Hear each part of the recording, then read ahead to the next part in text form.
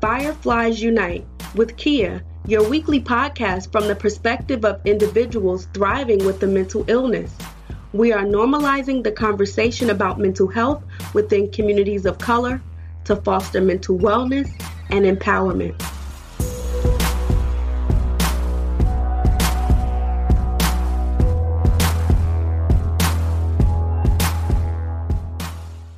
So welcome to the Fireflies Unite podcast. How are you fellas doing? If you can introduce yourself.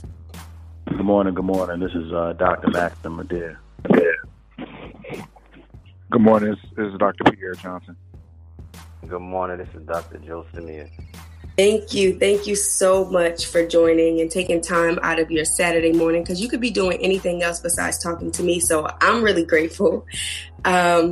I thought that it was really, really important to have all three of you on the podcast, as representation truly does matter for Black mental health. The mission of the podcast is really to bring light into darkness.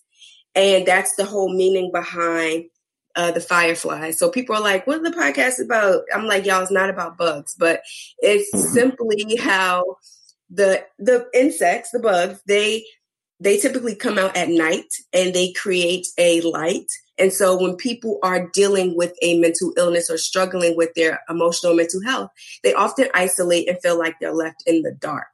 So by talking about it, we're bringing light to it. So my thing is Beyonce has her beehive and Kia has her fireflies. That's my story, and I'm sticking to it.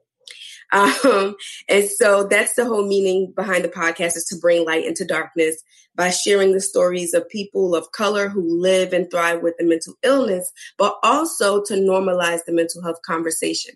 And, we saw influencers like Jay-Z and Charlemagne talking about therapy, and even Charlemagne doing a live therapy session on TV, and even movies like Black Panther.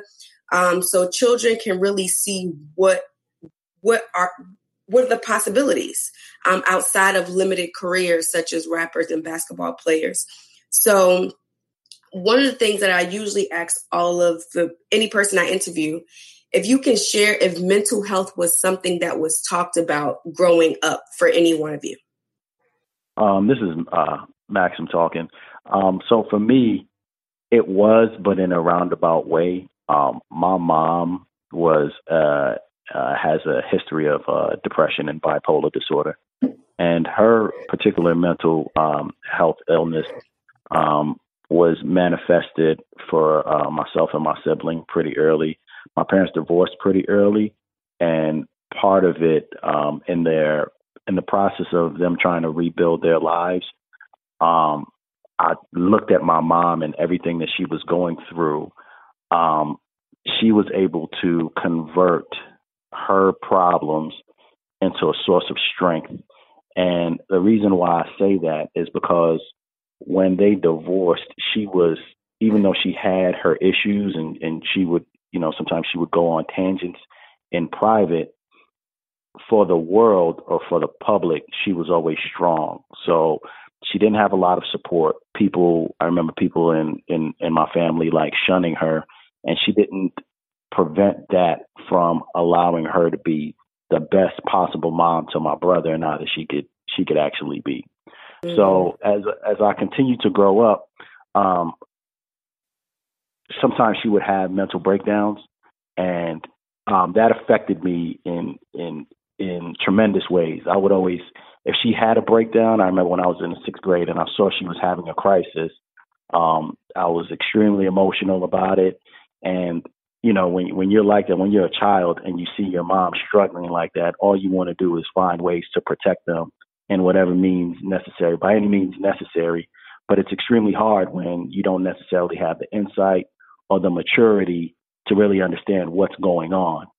And it wasn't until actually I got older and I started battling certain things when life wasn't going my way, that I look back and I said, man, my mom was so strong when she would encounter her challenges in life. And so I didn't really gain an appreciation for it until after I had actually gone through my schooling and training. In medical school, you always have to do a psychiatry rotation. and you see the different manifestations of mental illness, that's when I was like, wow, so people with this illness can be very, very strong. And it's unfortunate that in society, particularly in our community, sometimes we look at it almost as a sign of weakness. Absolutely. Absolutely. This is Joe speaking. I think my experience with mental health was just as common as many blacks in today's society is, and that is in my family. My mom was heavily in religion, and so the way that mental health was approached in my life was you got to pray on it. You have to surround yourself or go to church, have the different people in the church pray for you, and God would take it away. And to be honest with you, that is definitely a great strategy. And I know, and I only can look at it in today because now I'm a medical profession. And I always joke with my mom, and I told her, I said, God put doctors around too, so we all, so that, yes, you could get these, you could pray on it, but there's resources that's around that can also assist you with it. And I think that's too common is that, we, just like Max said, is that we don't necessarily in the black community want to be, I guess, known as you're crazy. And it's not in particular that you're crazy. You're just dealing with something, and I can only look throughout my life and know all of the transitions that I've taken throughout my life in reference to 1 minute being, involved in the church and the other minute actually doing things in the streets. So when you look at that, that in itself is a form of depression. That in itself is a battle that I was dealing with that I just couldn't necessarily find a way out. And what was significant about that is that when you start exposing yourself and you start opening up to people that really can help you throughout your struggles, that it become important. So I believe in definitely within my brothers, Max and Pierre, that when I was able to speak with them about my life and they were able to speak with me about their lives, that connection, that bond, and that suppression that was placed on me once before that I tried to keep inside can now be lifted up, and that I can speak about it, and that I can get the mental capacity so that I can help myself and help my brother. For me, I think one thing as a community, which we don't see as a mental illness, but most definitely is addiction and addictive type behaviors, addictive personalities. And we look at addiction as a choice, but oftentimes, addiction is really inherent in a person's DNA, and they make choices and sometimes things that they can't control really. And identifying addictive type of personalities and behaviors is very key, for us as a community. And I think that there's too many stigmas on it. When you look in other communities that are not of color, it is a real thing. You have movements now. Now we have we look at the opioid as an epidemic. Opioid addiction is an epidemic, whereas you had millions of African Americans and people of color that fell victim to the crack era. And it was looked at as, they're just making a choice to do these types of things. And for some people it was, but for other people, and especially in my family, addiction is a mindset too. And it's something that we need to talk about. And it's something that we need to be very honest about and transparent about. And it's also something that we need to put our efforts and our resources into addressing it and to helping people that have these addictive type of behaviors not succumb and fall victim to some of the struggles and things that are ruining our families and communities. Absolutely. I am sitting here. I'm sitting here tearing for so many reasons, and I'm like, "Girl, you got to get through this interview. You can't be crying." Um, because I'm the oldest of seven, and my dad struggled with addiction, being addicted to drugs my entire life. My father was in and out of jail since I can remember. I remember seeing my father nodding off and like being really embarrassed as a kid. And I didn't like want my dad to like come to my school or like any activities I may have been doing, like a fashion show or something, or my pageant, because I was embarrassed. And as I got older, like middle school and high school, and even a little bit in college, I really didn't want to, I started to pull away from my father because I always felt like I was being disappointed, and I felt like he was choosing his drugs over me.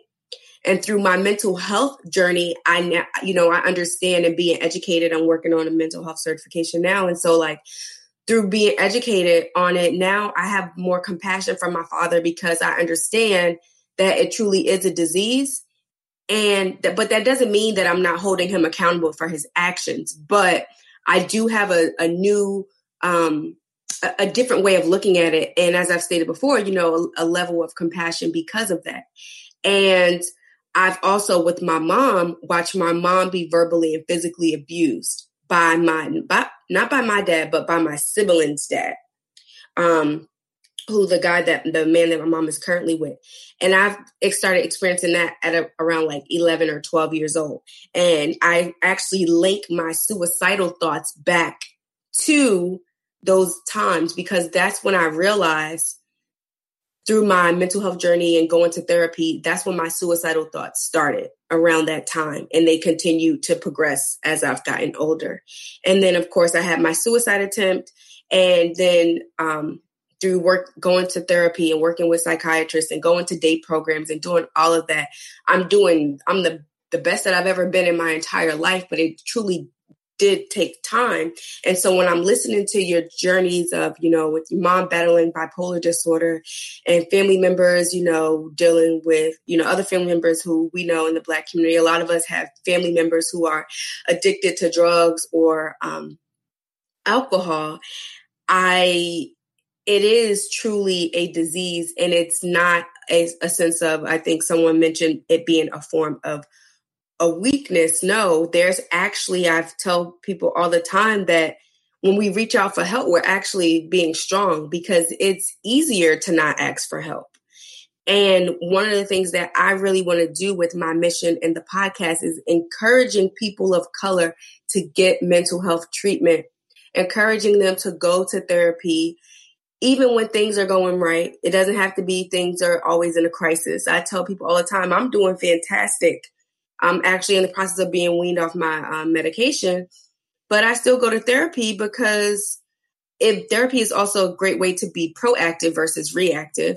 And also, it's just a great way to identify irrational thinking, to identify healthy coping skills of how to manage stress and how to practice self-care.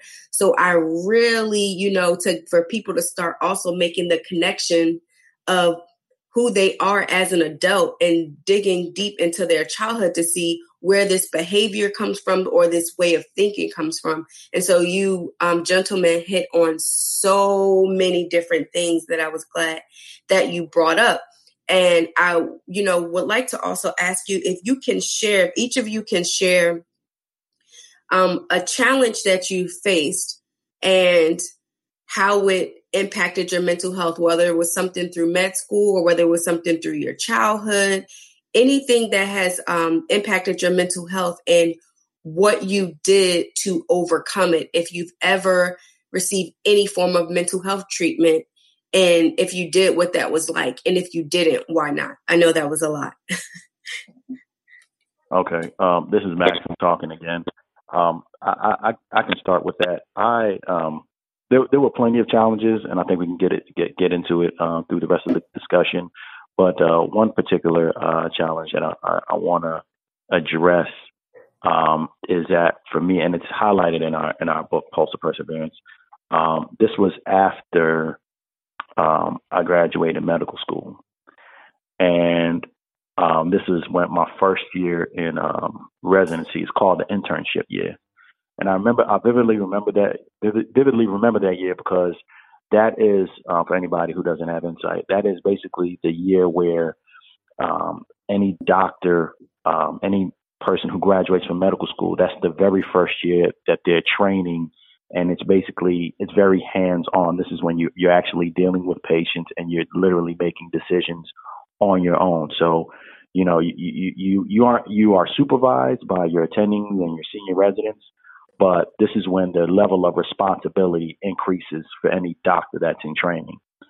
So I remember that year particularly because that was the first year that I actually felt in complete isolation. There were a few things that I think that were in hand that played into that feeling. Number one was that throughout my entire educational journey, I was in predominantly Black institutions, all the way from the time from when I was basically in kindergarten, really. And that was beneficial for me because I think it built up for a person who's naturally an introvert and didn't necessarily have the most confidence in myself. I think going to those institutions built up a source of a form of strength within me. But that transition going to feeling like you're one amongst many to feeling like, okay, you get into this highly competitive environment where you're actually isolated and by yourself. That's a major transition for anybody, right? It's like, it's almost like a feeling when you're starting a new job or you have a new change in your life. And it's completely different when you have that change and then all of a sudden there are people around you that don't necessarily relate to you. They don't know your background and they may be looking at you from a form of condescension, like you don't deserve to be here. So, I was challenged. I think there was some self imposed pressures on myself that was quite natural because I always want to be the best I can be in whatever I can do. However, when you are in this environment, you tend to get a sense for people's cultural biases as well. And it's almost a feeling like I knew that first year, whenever there was a question, I was challenged in a room full of people, or if an attending had a question, I knew that me, the only Black male minority in those rooms, would get challenged first. So that in itself is a lot of pressure, and it makes it feel like, okay, you feel like you have the weight of not only trying to be the best representation for yourself, but also the best representation for those who may be coming behind you. So you have all of that, you're dealing with all that pressure because you know the weight of history, and you want to make sure that you don't get this door closed so others can come behind you. So you always want to put your best foot forward. And then it's also trying to change other people's views about Black men in this profession, whether or not it's a space that we can not only survive, but also a space that we can thrive. So all of those pressures led me probably to my deepest form of depression. I remember, like, me and Pierre, we talk every day, but I wasn't even talking to him. And I personally wish that I was a little bit stronger because I went through a dark phase for a good 6 to 7 months. And I did not seek the help that was required because I was scared. I was scared that if I went to my program director in this dog eat dog environment, or my chairman in this dog eat dog environment, that they would actually shun me away and they would look at me like, you're weak, you cannot survive or thrive in this program, right? Because they don't know what that feeling feels like to be completely isolated and not have anybody that you can really relate to on a foundational level.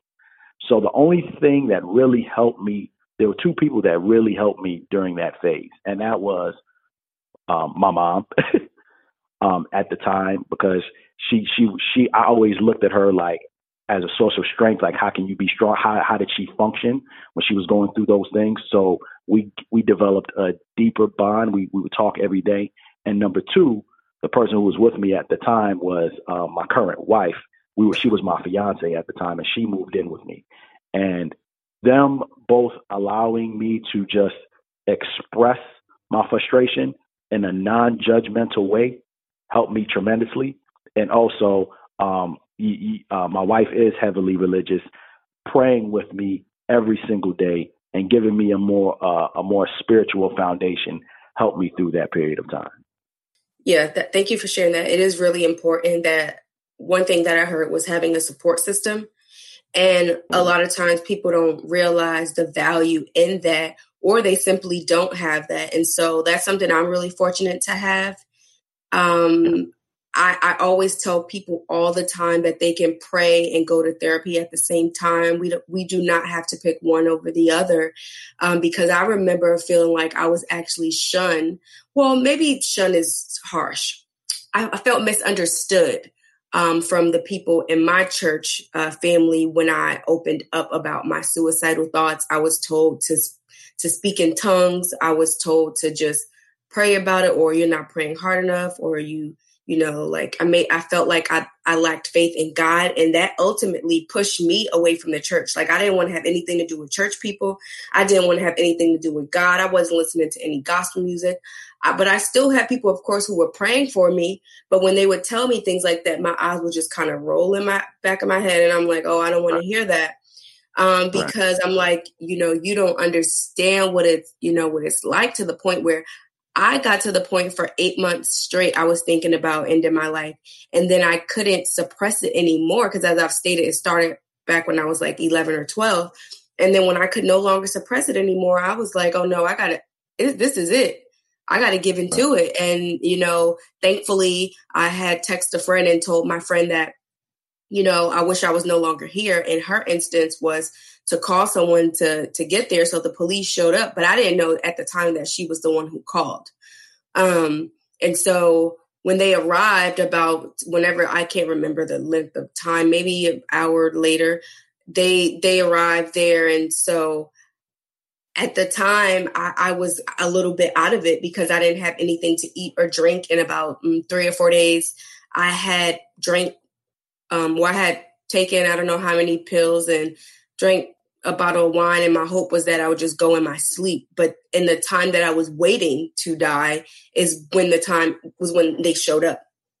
And so that's what it was like for me. And that was like my first encounter kind of like with not necessarily the mental health. I actually stopped going to therapy because I was like, this isn't working.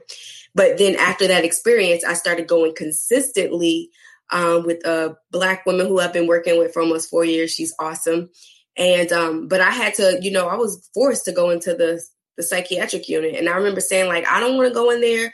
Like, I have a degree from Howard. I have a degree from Georgetown. Like, people like me, we don't come in places like this. Like, that was my way of thinking before this experience. Like, and I remember telling the lady in here, in the psychiatric unit, and she said, you're in here because your brain is sick. Your brain is an organ, just like your heart is an organ, and your brain is sick. And so you're just here to take some time away from the world and get better. Of course, I was terrified, because the only images I saw about the psychiatric unit was the straight jackets, people looking like mummies, walking around. And I mean, of course, there were some people who were talking to themselves, or people who accidentally pooped on themselves. Like, there were things like that. But because mental illness is a broad spectrum.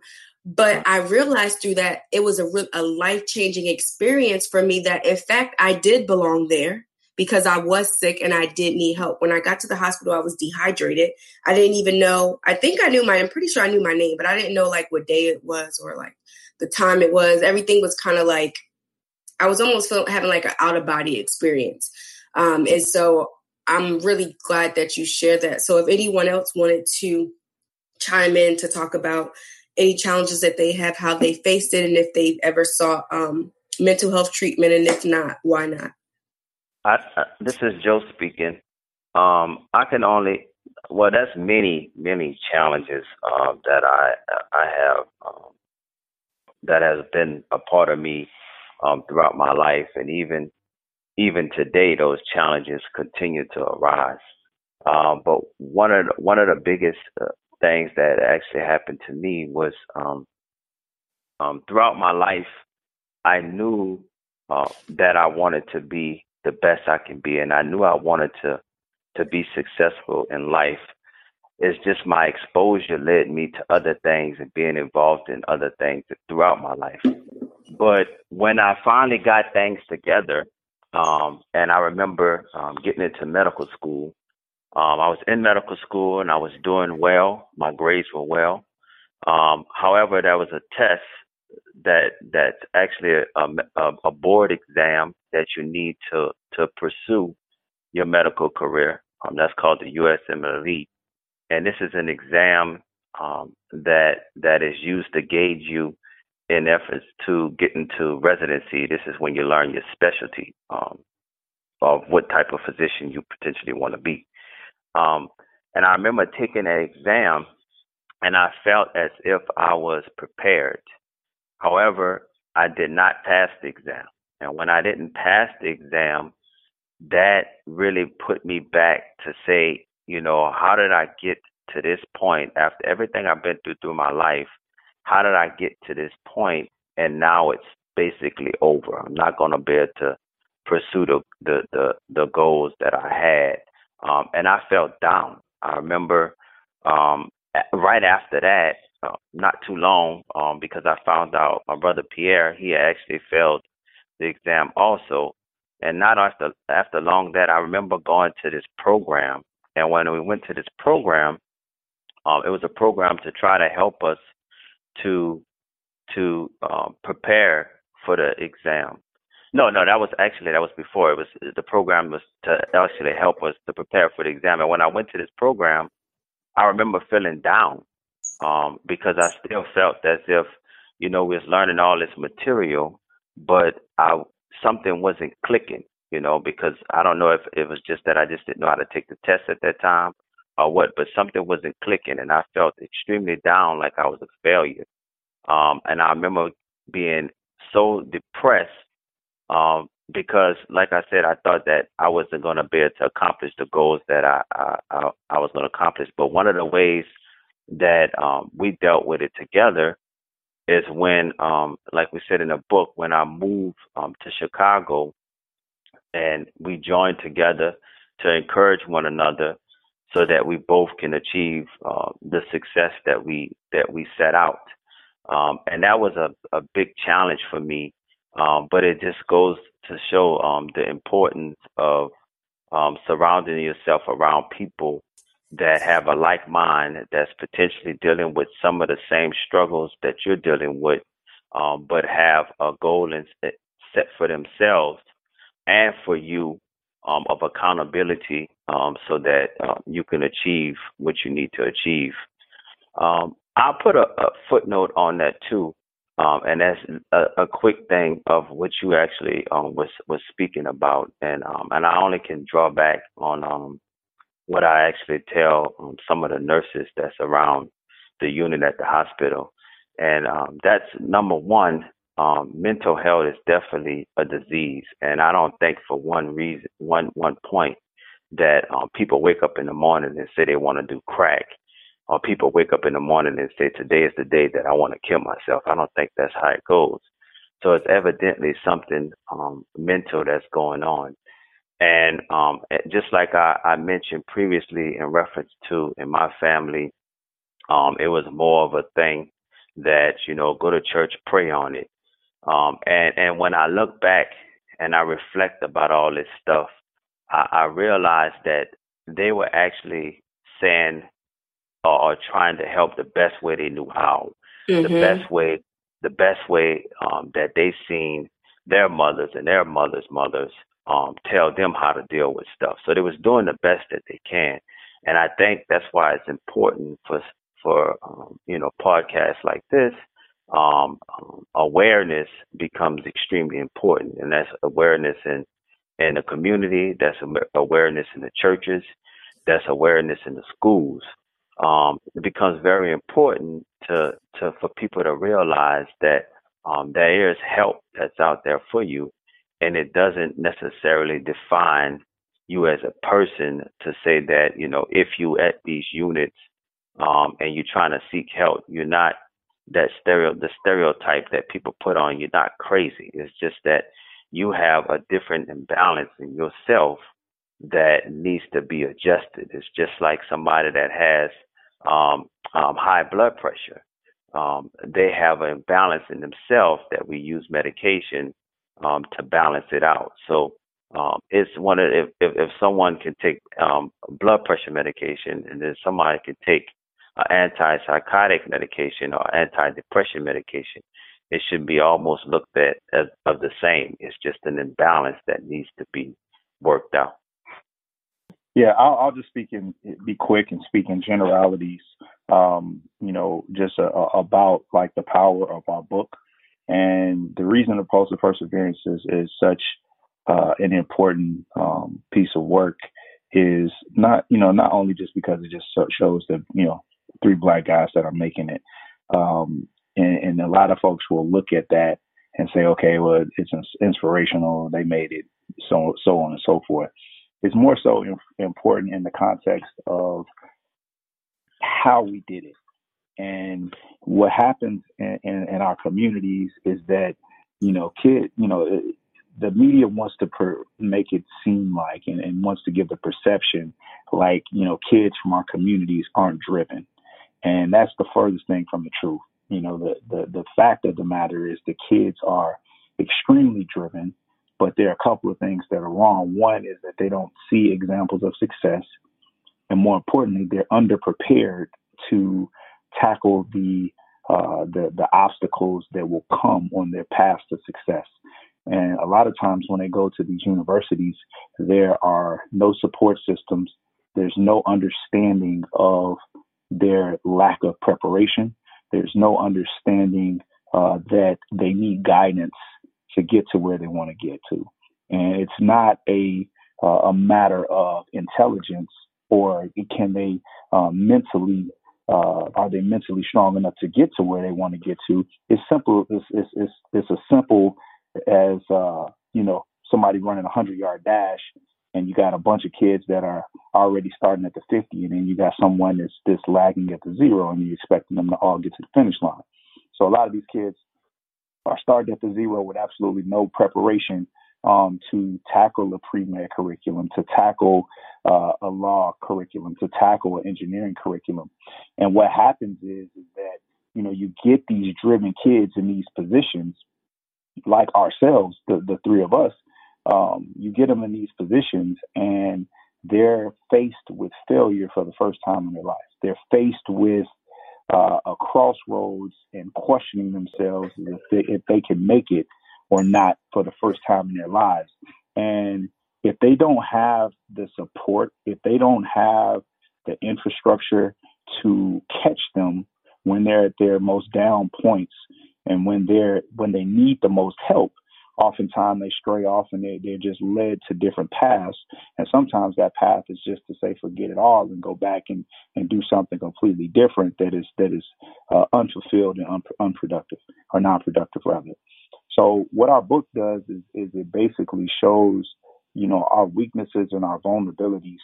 And it shows that, we're all board certified physicians. We're successful, but nobody gave us anything. We didn't get there just because we came from the best schools or we had something given to us. We struggled.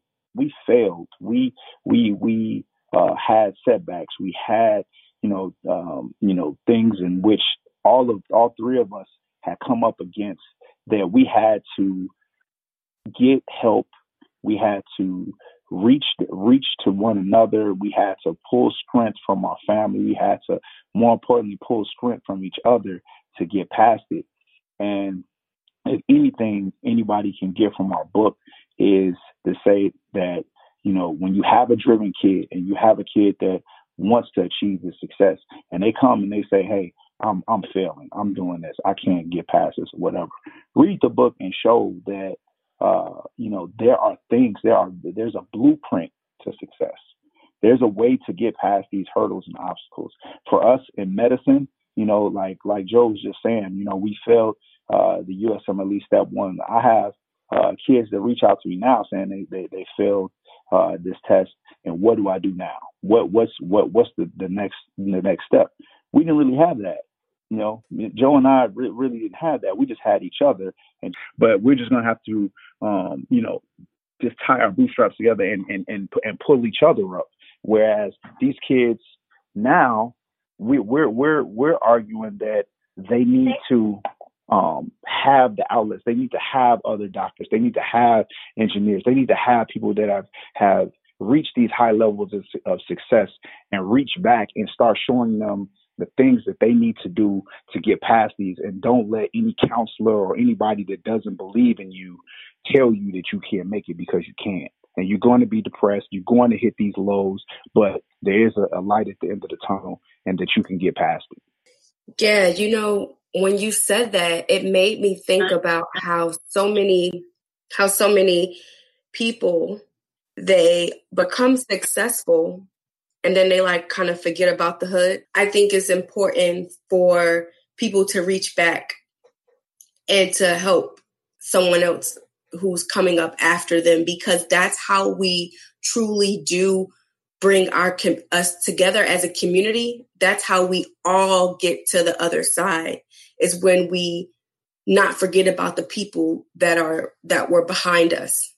And when you have these, the images such as yourself, seeing wow, there's a Black doctor, because I remember the first Black doctor I saw was my dentist. And I will never forget Dr. Brown. When he found out that I was going to Howard, he was so happy, because, that's when he went to dental school. And so, but that was my first interaction. It actually felt like somebody actually cared about me, as a person, not just oh, this is just a patient and I'm treating them. And so those images are extremely important. And I think it's one of the things I've also wanted to ask you is, in terms of your book. So one of the things that I'm going to do is, I'm going to purchase a copy for myself, but I'm also going to purchase a copy and do it. I have a giveaway for a listener on the podcast. And because I think what you guys are doing is great. And can you let me know about, I believe on one of your interviews, where you part of the proceeds, they go to giving scholarships away to other children. Can one of you explain how that works?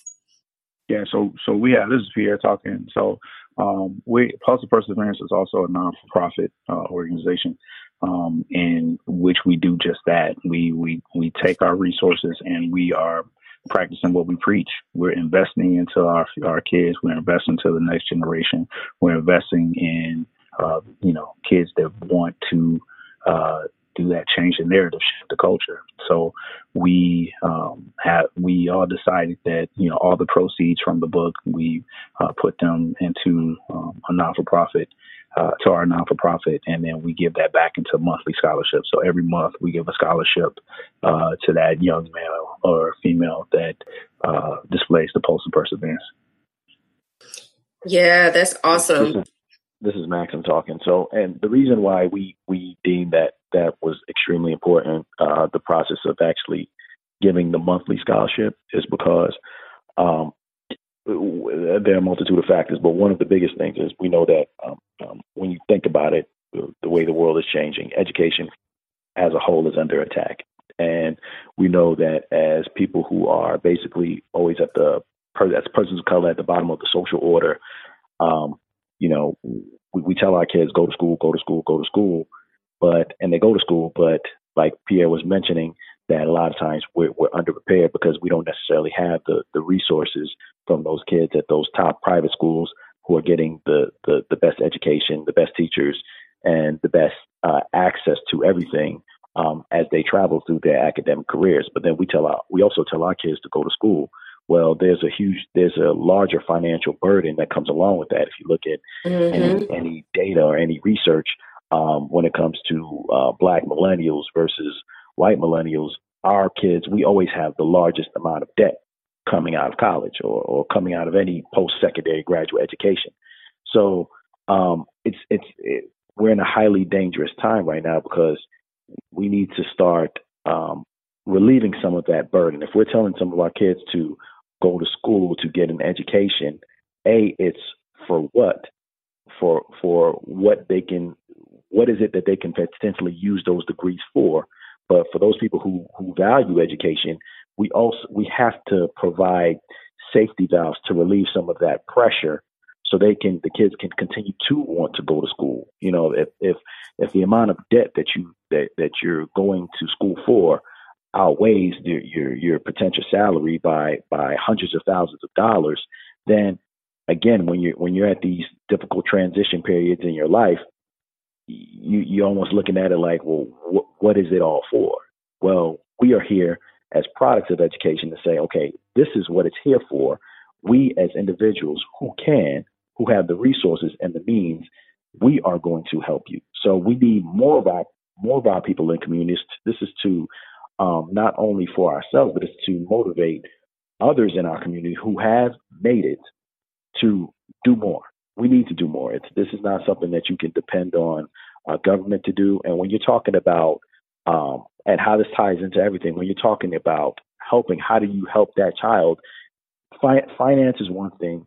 Support is one thing. Being a mentor is one thing. All of those things play a very major role in the development of our next generation. So one thing that's only one small thing that the scholarship can do. If we had the opportunity, we would give way more. But we're only 3 people. What if we had 3,000 people or 30,000 people who are vested the same way we are? We believe that we can really transform lives and change communities and change habits and patterns of what people do once they accomplish their goals, and how they still have an onus and a responsibility to pay it forward every time, particularly when you're blessed and fortunate. Absolutely. Yeah, it is there. What I see in you all is that how you guys are, you're amazing individually, but together you're like a powerful force, because you all put your minds together, your resources together, and you form this, this brotherhood, and being able to take everything that you've experienced and that you've learned and pouring it into the next generation, which is so crucial. So if anyone is interested in, if there's any college students who may be listening, how would they find out more information about the scholarship? One of the things this is Joe talking. One of the things that we have set up, we have a website, and that website is thepulseof3.com. That's the THE Pulse PULSE of P3.com.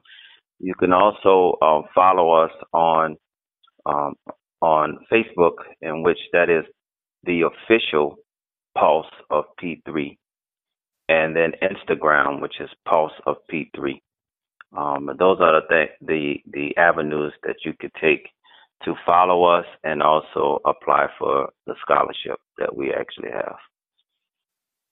Thank you. And I, before you guys go, I do have 2 last things that I would like to ask you is, one, how do you all, I know someone mentioned being, a husband and having children, and you have this nonprofit, but you're also a you're all doctors.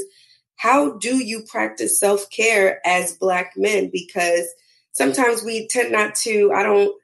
I know self-care is a big, everyone's talking about it now, but I usually hear a lot of women talking about it. And so I really think it's important to talk about how, what are the things that you do to take care of yourself so that you can be the best doctor, the best dad, the best husband, the best community leader.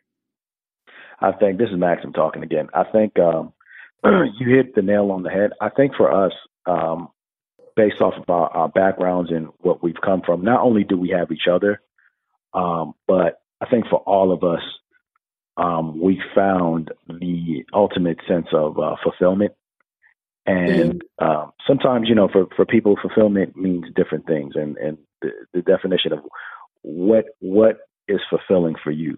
I think for me, the reason why I feel like I'm in such a great space is not only because I have a team around me who I can respectfully look back on, and they will tell me everything that I need to hear.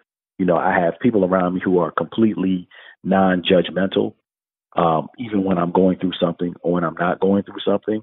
When I'm going through something, I know that these are people that I can trust and I can confide in. And also, if I'm making a decision that would not necessarily behoove me, they are people that will be able to hold me accountable as well. And then the last thing is this mission, that what we're doing is not only so important, so necessary, but it actually improves my day. Meaning that I don't take trivial things that's going on at my job, at my direct job, home with me. Because I know that with this sense of fulfillment, I feel like we all have a greater purpose in life. And so the things that may be going on in at work, I'm not bringing that home with me anymore. People are like, oh, Dr. Madhere, you're so nice nowadays. The reason why I think when people get to a certain space, and you don't have those trivial things bothering you anymore, when you realize what your purpose is in life, you start letting a lot of the things that may have been bothering you before, you start letting those things go. So that's the only thing I would say. I would say finding your true life purpose and your true passions. When you chase your passions, that leads to a lot of balance and a lot of self-satisfaction within your own personal life. Yeah, that's good. That's good.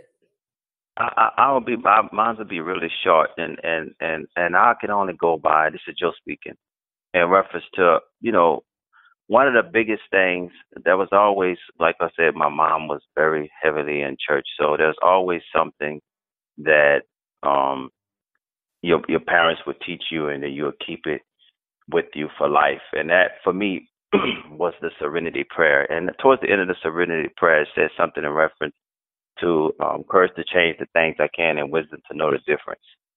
And that carries me a long way, because a lot of times what you spend occupying a lot of issues that you deal with is in reference to the things that you can't change, even if you wanted to change it. And I go off of what Max said, and that is especially in my profession, there's some things that actually go on that no matter how bad you want to change it, it's not going to change.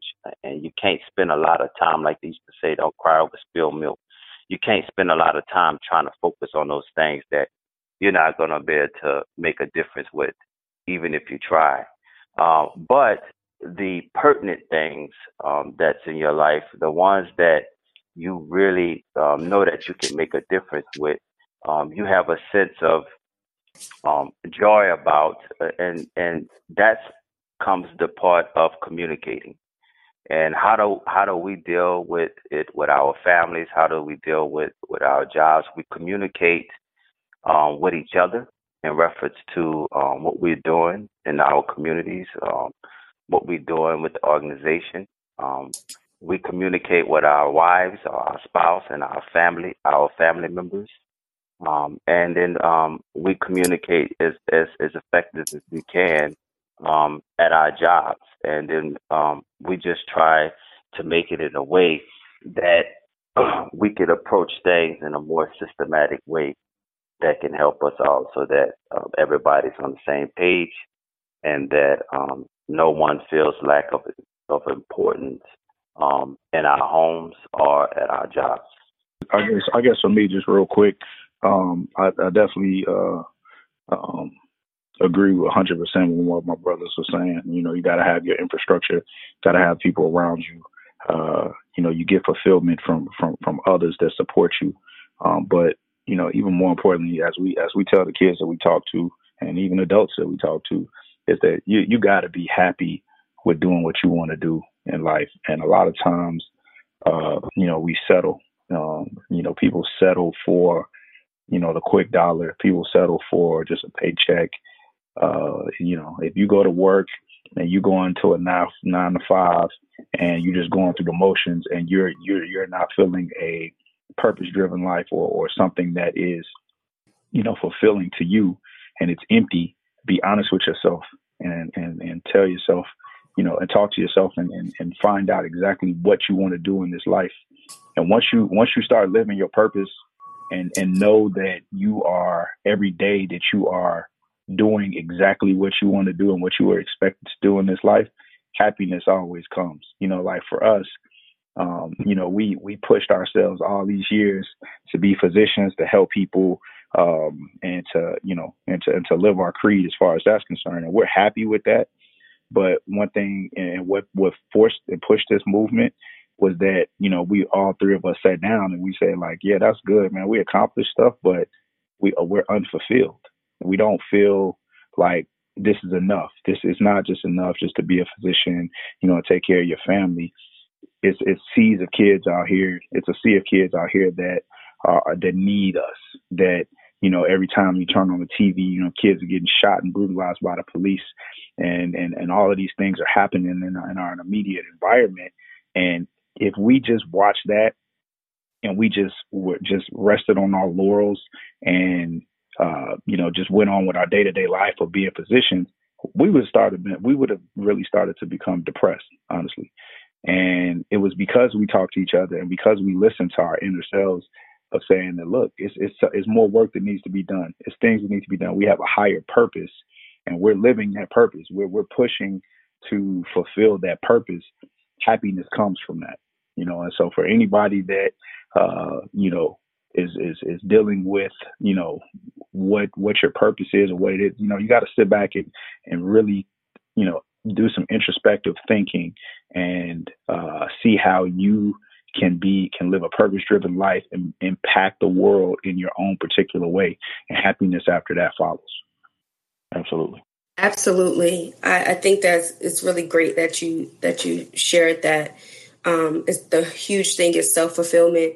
And when people don't feel like they have a purpose or they feel like they can't obtain that purpose, that does contribute to some, for some people, it does contribute to depression and contribute to their low self-esteem and those things that impact our mental health. And so before you gentlemen go, if you can just one thing that you would share to a young Black boy who will listen to this podcast episode, what words of encouragement would you say to him? I could go first. This is Pierre talking. And I would tell him that, number one, it's I don't care how old you are, it's unacceptable to not have a goal. If you take your time to, play video games, if you take your time to be on social media, take that half hour every day to do just a little bit of research and to figure out what you like and what it is you want to do. Set a goal for yourself. And what that does for our young kids, it implants a seed very early and it gives you something to work for. And mind you, personally, I knew exactly what I wanted to do when I was, a very, very young kid, but that's not everybody. But once you set this goal for yourself, then if you find that you don't really want that goal, the most important thing you do is you create another goal and you create another goal. And one of those goals are going to be exactly what's for you. But if you don't set a goal at all of higher excellence and success, then you'll never achieve it. The second thing I would tell them is that don't ever let anybody tell you whatever goal that you are set to achieve or that you put in your heart and your mind that you want to achieve it. Don't let anybody ever tell you that you can't do it, because you're 100%. If you put your 100% into anything you want to do that your mind can control, Not that somebody has to choose you to pick. Like, you know, we tell kids like this all the time. Like, yeah, if you want to become a professional athlete, you know, that's fine is the goal, but realize that's a goal that you really don't have much control over. Some of the best athletes and entertainers in the world never get that opportunity because someone has to choose them and see the value in them to get that opportunity. However, when you choose something that your mind can control, whether it be a lawyer, engineer, a physicist, or any of the of the higher level of success professions that there are, your mind controls it. So when your mind can control it, your success level is 100% if you give your 100%. And anything that you give your 100% is always good enough. And don't let anybody tell you otherwise. And this is Joe speaking. Oh, go ahead, Joe. Go ahead, Joe. Oh, this is Joe speaking. What I would say is for the youth is to step out and do the best they can. Just like what Pierre said, to approach their goals. But one of the biggest things that we deal with, especially in our community, is that we're afraid. We don't want to say what we're afraid of, but one of the biggest things that we're afraid of is failing. And I would say to them, you know, take that fear away, because you're not going to have failure to be an option.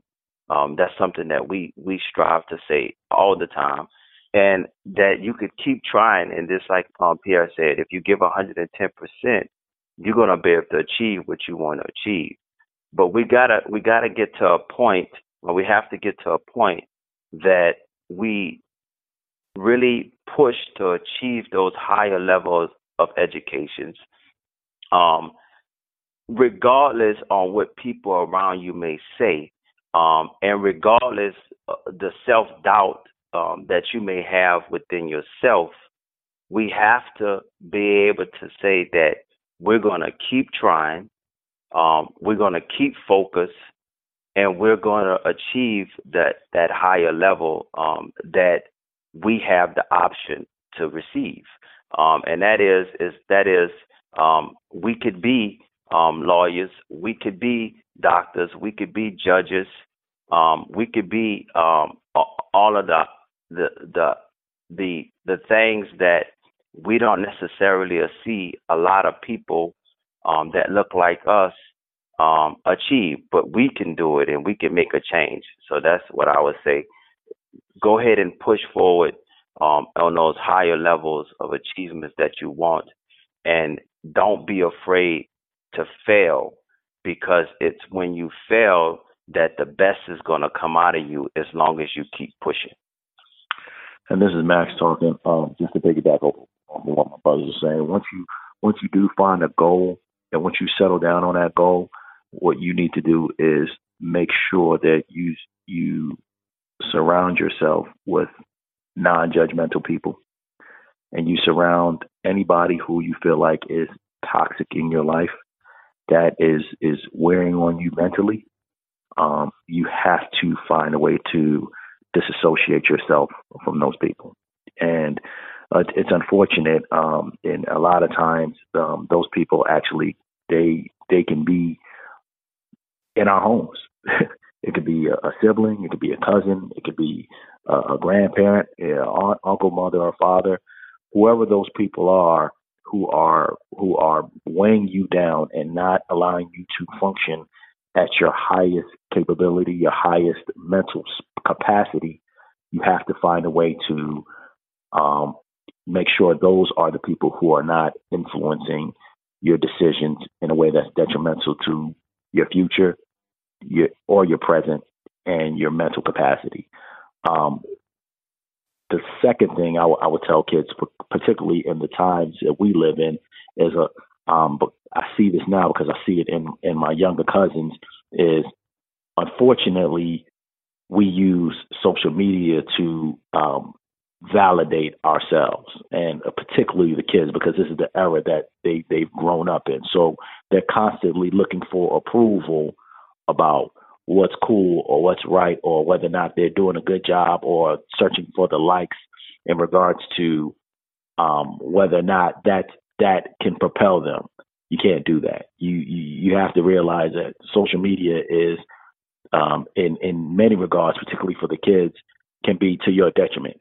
So what you have to do is be able to, like we said before, get off the video games, get off the social media, and really look around you in your immediate environment and look around and see who are the people who you would like to emulate. Who are the people that you would like to say, okay, if I'm going to take it to another level, if I hate the way my community looks, or if I don't like the way, I don't like things that are going on in my school or on my block, like who are the people that are actually going to help me propel to a whole nother level so I can reach back and help those coming behind me.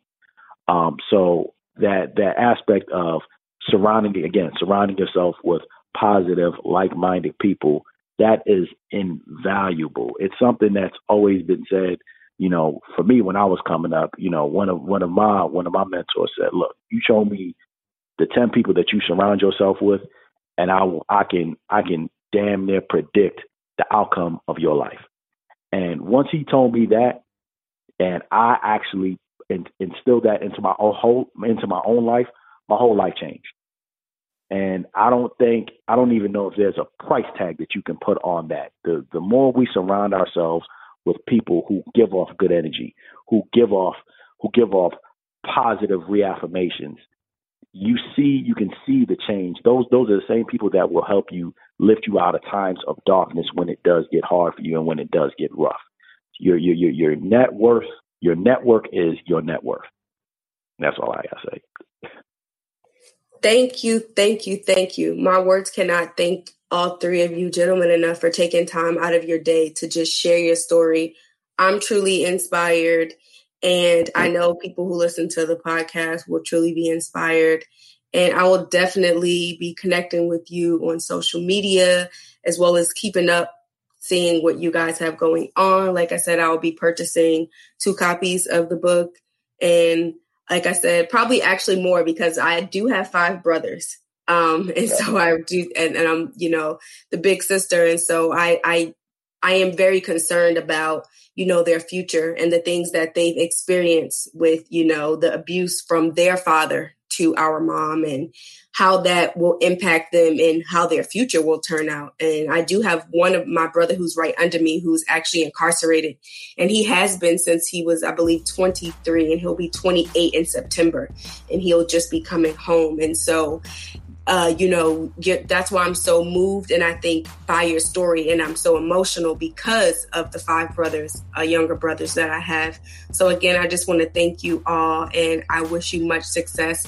And I know that your platform will continue to grow and continue to inspire others. So thank you. Thank you. Thank you so much. Thanks for having us.